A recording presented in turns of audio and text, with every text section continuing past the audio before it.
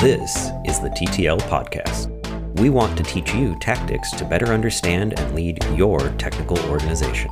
Grounded in our extensive experience leading teams and organizations, both large and small, and guided by the best research available. Welcome to this week's episode of the TTL Podcast. This is part 3 of 5 in our Starting an Engineering Org series, where we summarize the most salient tactics from our past episodes to give you a crib sheet for starting an engineering team on the right foot. In our last episode, we showed you how to define your organizational culture made up of a minimal set of values which will serve as the foundation everything else is built upon. We explained how to hire, bringing on people that will reinforce and evolve your culture, and we emphasized the importance of organizing those hires into AAA teams with clear boundaries and tasks in place to enable stability, morale, and high performance. The next step is the work to set up your new organization for long-term success, something I call weaving the team fabric. Think about the threads that run through your organization, threads that go beyond any one project, any one problem, or any one process. Threads that, when they're broken, affect the very ability of your organization to deliver differentiated value. There are a great many threads of this nature, and they will often vary over time. But what I want to illustrate in this episode is a few of them that I think are quite foundational, regardless of the size, stage, or context of your technical organization. The first thread of your team fabric that I want to touch on is trust. For all high-performing teams, trust is an essential element. But how you wield it needs to be extremely nuanced, and you first need to understand that trust is multifaceted. In Episode 5, Navigating the Challenges of Building Trust, we talk about how there are many different types of trust. Simplify it down to 2. So they had calculus-based trust and identification-based trust. Mm-hmm. And let's take the scenario. You're a software contractor. You get hired into a company. You're on a 6-month contract. You're there to join a project to do a particular job for them. Say you're a DevOps engineer and they need you to set up a Terraform system to handle all of their Azure infrastructure in a infrastructure as code manner. They have a few terrible scripts. You're there just to get it all transformed over to Terraform in a standard manner, train up the team a little bit, and move on. For that, you're there for a very short time. You're not part of the organization. You're not part of that team. Maybe you'll come back in the future. Who knows? There, you need calculus-based trust. Calculus-based trust is basically the trust you get from knowing the procedures, knowing the law, knowing your contract. You're there because you've got a very specific job to do, and you have the trust that they're going to honor the contract. They have the trust that you're going to do the job. Let me interject briefly. Calculus-based trust is you have that trust because you know there are processes, procedures, or detriments to not following that. You won't get paid if you don't do your job.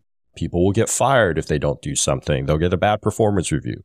So it is negative deterrence-based trust. Yeah, the place that they got the name calculus-based, they used to call it deterrence-based, and I actually prefer that more, even though that name seems to have gone out of practice. I agree. And I don't know why it's calculus now, because I think it's less descriptive than deterrence. But anyway, back to your example. So yeah, that is one of very short-term. It's very procedure-based. It's very tied to an agreement, and that's what you're doing. Does that sound like one where you don't need to get to that identification-based trust, which is one much more about the I understand you, you understand me. We can think in similar ways, and I can believe that what you do, Monchao, is done understanding my interests and to further my interests. So you're saying in your example, toward the end of that clip, you heard Andy and I start to discuss that sometimes you don't need to pay the tax necessary to build high identification-based trust. Building high calculus-based trust may suffice for that particular moment in time. But that's just a temporary panacea for most organizations. High levels of identification-based trust is necessary for sustained high performance. Your job, as Andy explains in this next clip from the trust episode, is to be ever vigilant and proactive in building and sustaining trust in your org.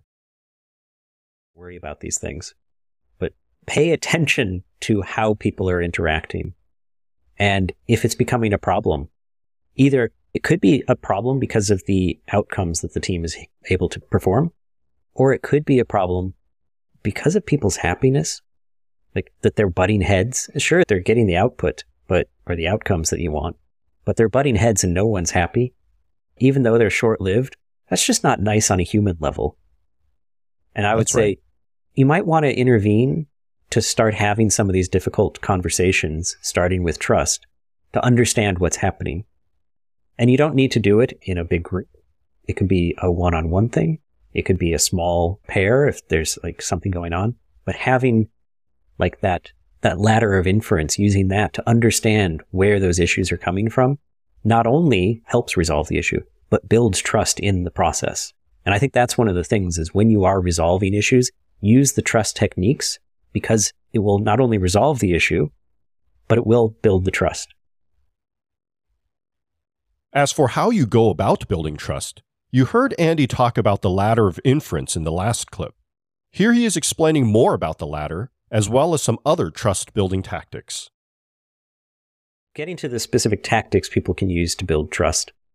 We've touched on one already, which is to be vulnerable. Now, it doesn't seem like that's a specific tactic, but it is. There is a tactic there of being vulnerable. It means opening up about the way you're thinking or feeling. And so that can be things like using the phrase and filling in the end of it. The story I'm telling myself is one vulnerability tactic, which is the story that I'm telling myself, Monchow, about what happened last week is, and then you tell the person, what is the thing I'm saying? And that is a thing of vulnerability. The next one is the one that actually shows up all the time in literature on trust, which is be predictable. If you say you're going to do something, do it. If you say you're not going to do something, don't do it.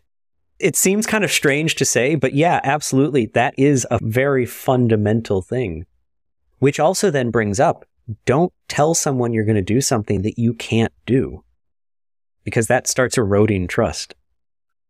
I like both those. What has he got for us, Andy? So I'm taking a lot of this from the book Agile Conversations. It's a layering of different types of conversations. And if you haven't read the book, I would suggest reading it. And the next thing in their trust conversation chapter, which is the first chapter about conversations, is another one called TDD for people, is what they call it. It also is called the ladder of inference. And it's actually a specific way of being vulnerable. So TDD for people is the idea that you start from what exactly you saw. So, Monchow, I saw right now that you just took a drink of water. Is that right? Yes, that is correct. correct. Right, you just took a drink of water. And now that I've confirmed with you that I saw something that you also saw, I attribute some meaning to it. And I say, I take that to mean that you were thirsty. Were you thirsty? Yes, I was thirsty. Excellent. And the fact that you were thirsty makes me think that maybe you're starting to think that we're talking too much. Are we talking too much? No, not in my mind, but maybe in our listeners. Okay. So I'm glad that the assumption that I put in, I validated that I was wrong and I got your story now. So that's another tactic for building trust, which is this going back and forth through what did I see? What meaning am I ascribing to that?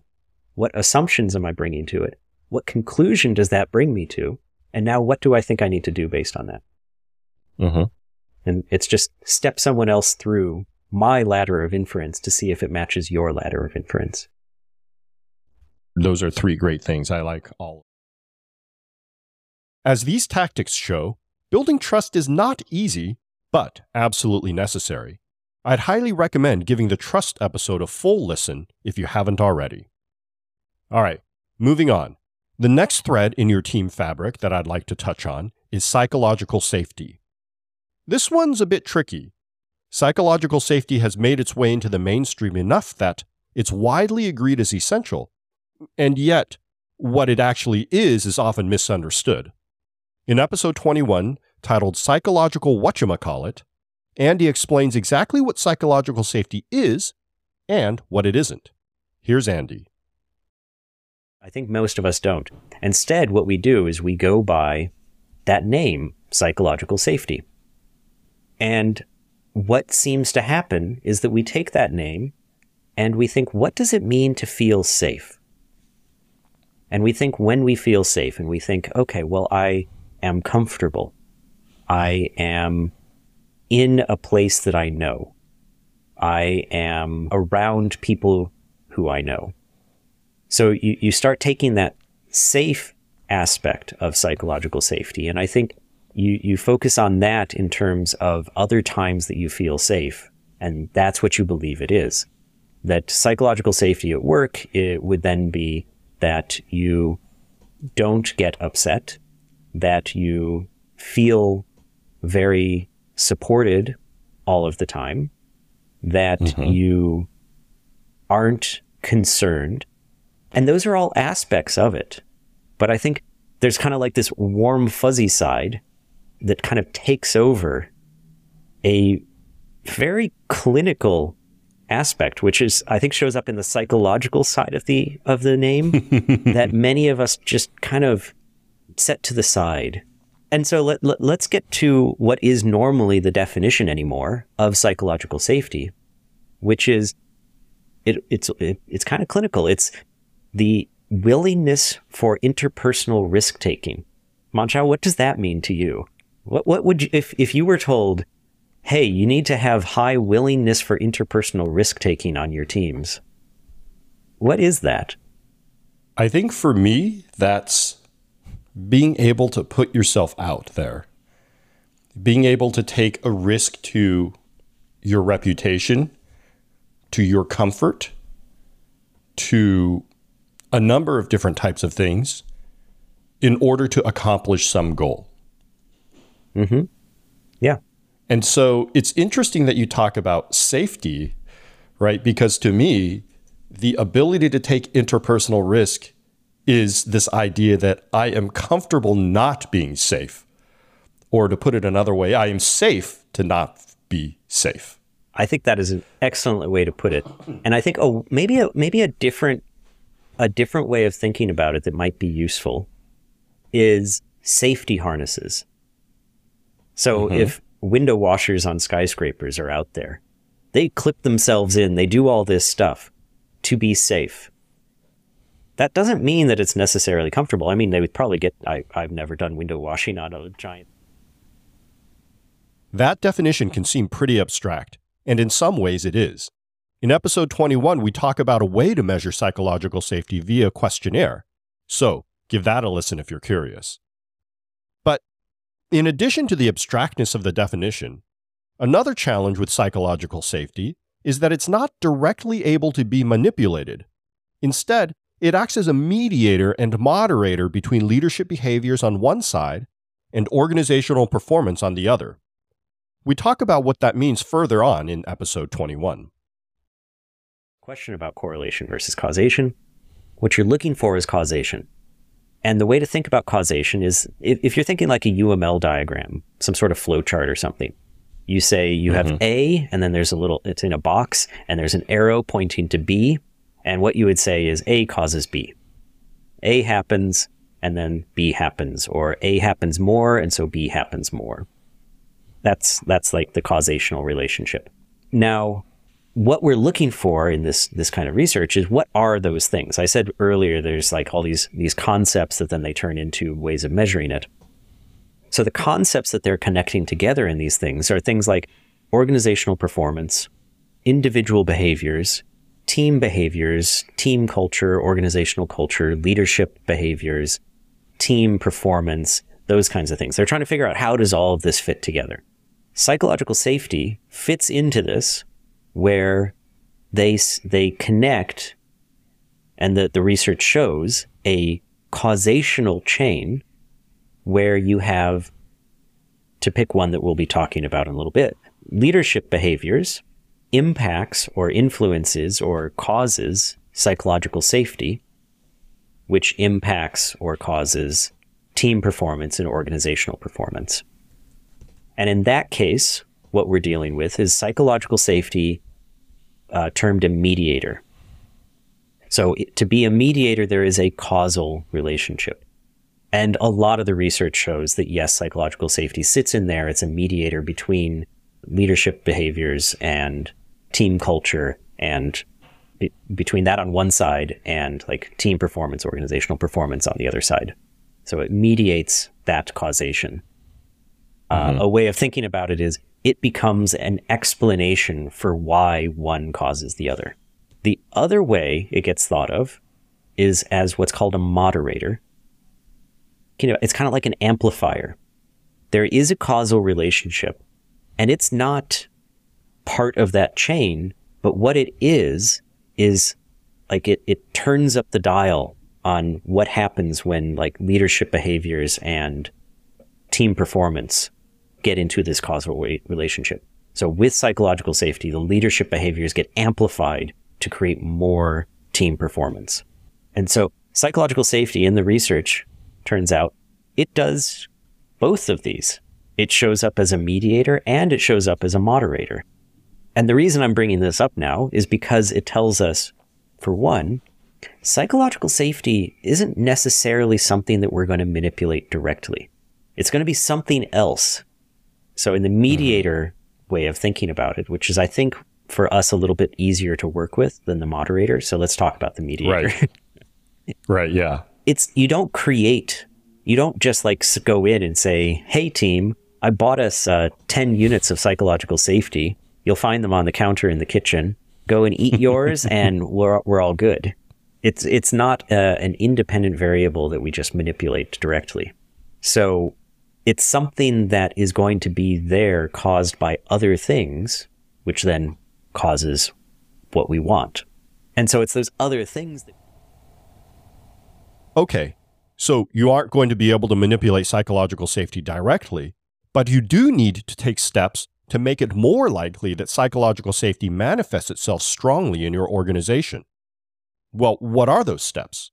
Glad you asked. Take a listen as we explain. Sound a little trite, but I'll admit, I think they all make sense. And they some of them are just really simple. Be present and focus on the conversation. That seems pretty straightforward. What'd you say?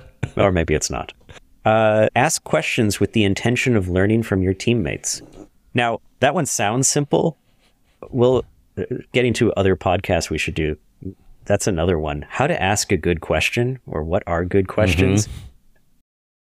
Recap what's been said to confirm mutual understanding and alignment. Then acknowledge areas of agreement, disagreement, and be open to questions within the group. So these are all behaviors that as a leader you can take to foster psychological safety. And I think from those three that I've read out so far, you can kind of see they all have a theme of elicit others talking and acknowledge what they've said. I like it. I think often it may sound easy, but doing it well and often requires quite a bit of intentionality. There's that word again. And we'll continue to encounter this concept of intentionality throughout this 5-part series. Next on my list of threads in your team fabric is goal setting. As a leader, you are accountable for the performance of your organization and how much value they are delivering to the company. And research has shown us a key part of enabling high performance is setting challenging goals. Andy and I talk about why that is in episode 8, Setting Challenging Goals. Andy, take it away. So when setting goals, I think many people probably will have heard of this inverted U curve that we hear about. The kind of difficulty of the goal and the performance you get out of the system. That if you set the difficulty too low, your performance is low. If you set the difficulty too high, your performance is low. And somewhere in between, your performance is high. I think this is called the Yerkes-Dodson law. I don't know how to pronounce that first name. Is it Yerkes? I believe it is. I've only read it and I've never heard it pronounced. All right. Let's say that it's Yerkes. The Yerkes Dodson law. And if we butchered your name, Yerkes. Yeah. We're really sorry. It's been around for a long time. It's apparently a kind of like fundamental idea. But is it something we believe that we should go off of? And does it really give us much guidance to work with? I think it gives us some. When you were talking about your personal experience, I experienced that too, right? I think if a goal is too easy, sometimes you set it aside or you don't focus on it. You're saying, oh, that's easily achievable.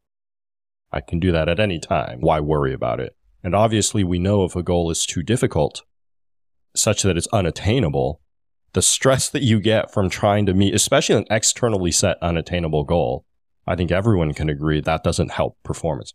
Maybe not everyone can agree to that. I've certainly had bosses in the past, maybe you and I even shared a boss, who tended to believe that if you set unachievable, difficult goals, that motivates people. I don't know, but I tend not to believe that.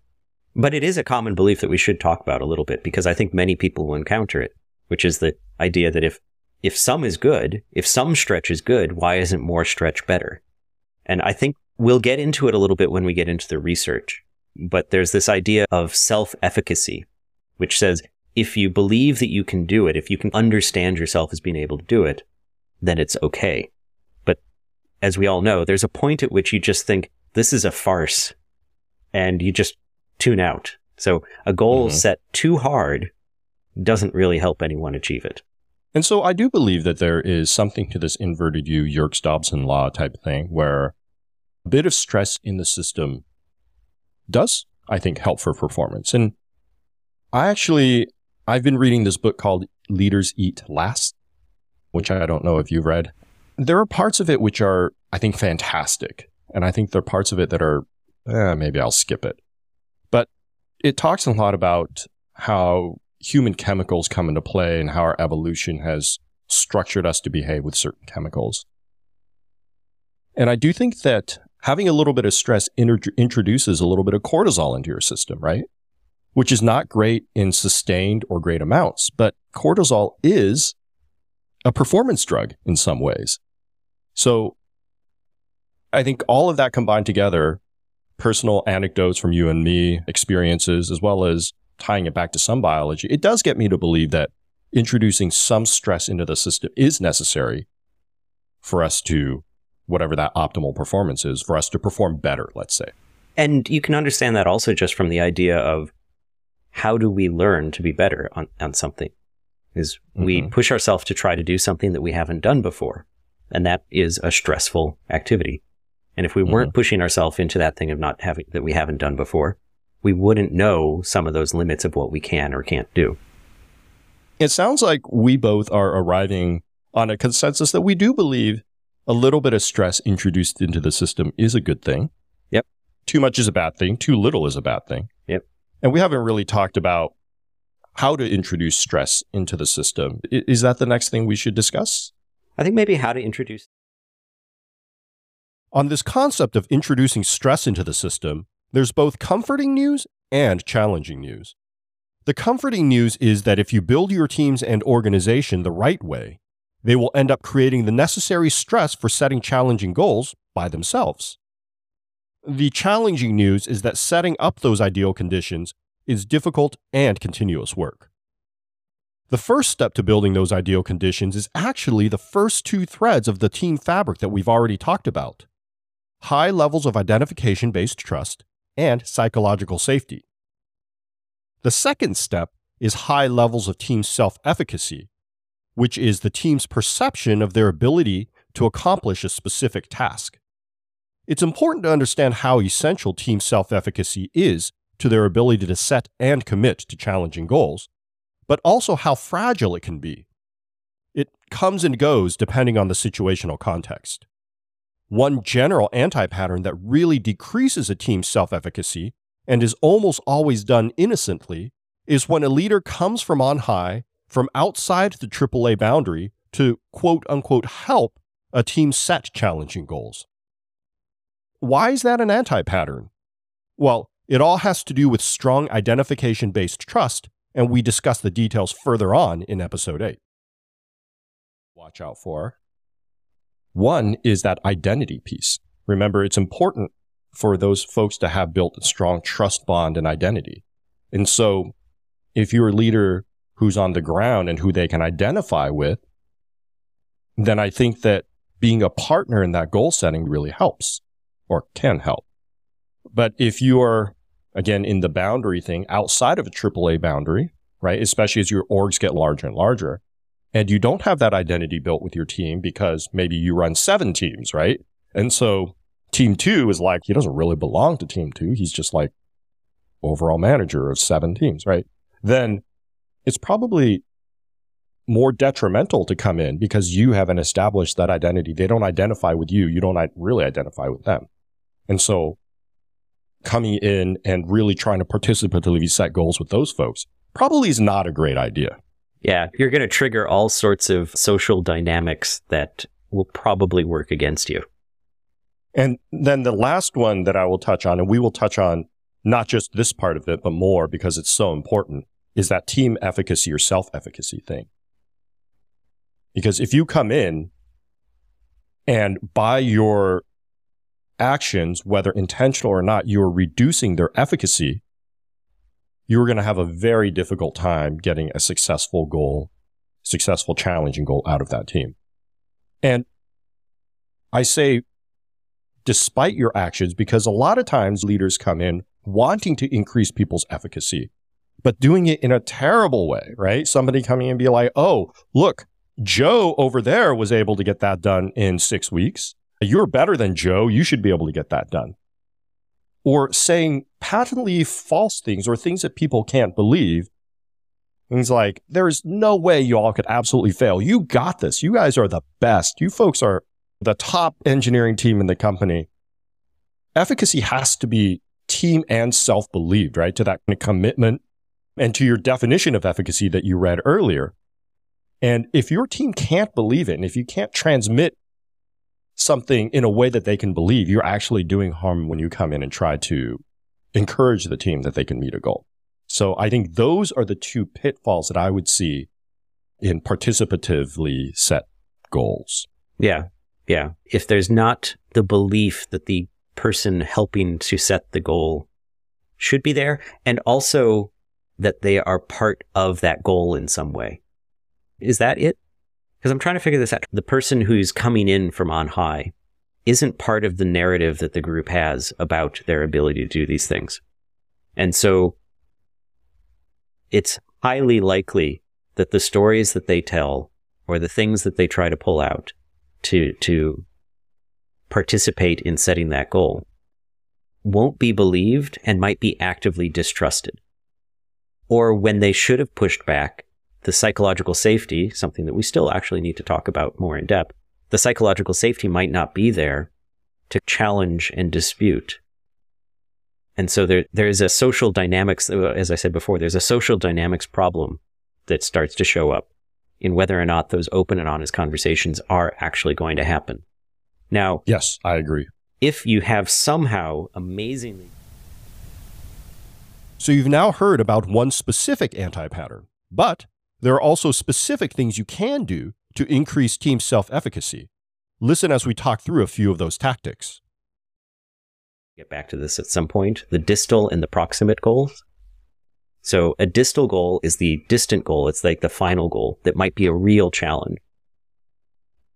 And there, if you just look at that, self-efficacy may stumble. People may look at that and say, I have no idea. So what you do is you help to break it down into what's called proximate goals. So milestones along the way or things to try to tackle to get there. And then they build a sense of efficacy through hitting those proximate goals. That's one other way of building self-efficacy. So there are other ways, obviously, to build efficacy. I think you mentioned one, Andy, probably in private conversation or whatever, which is training, right?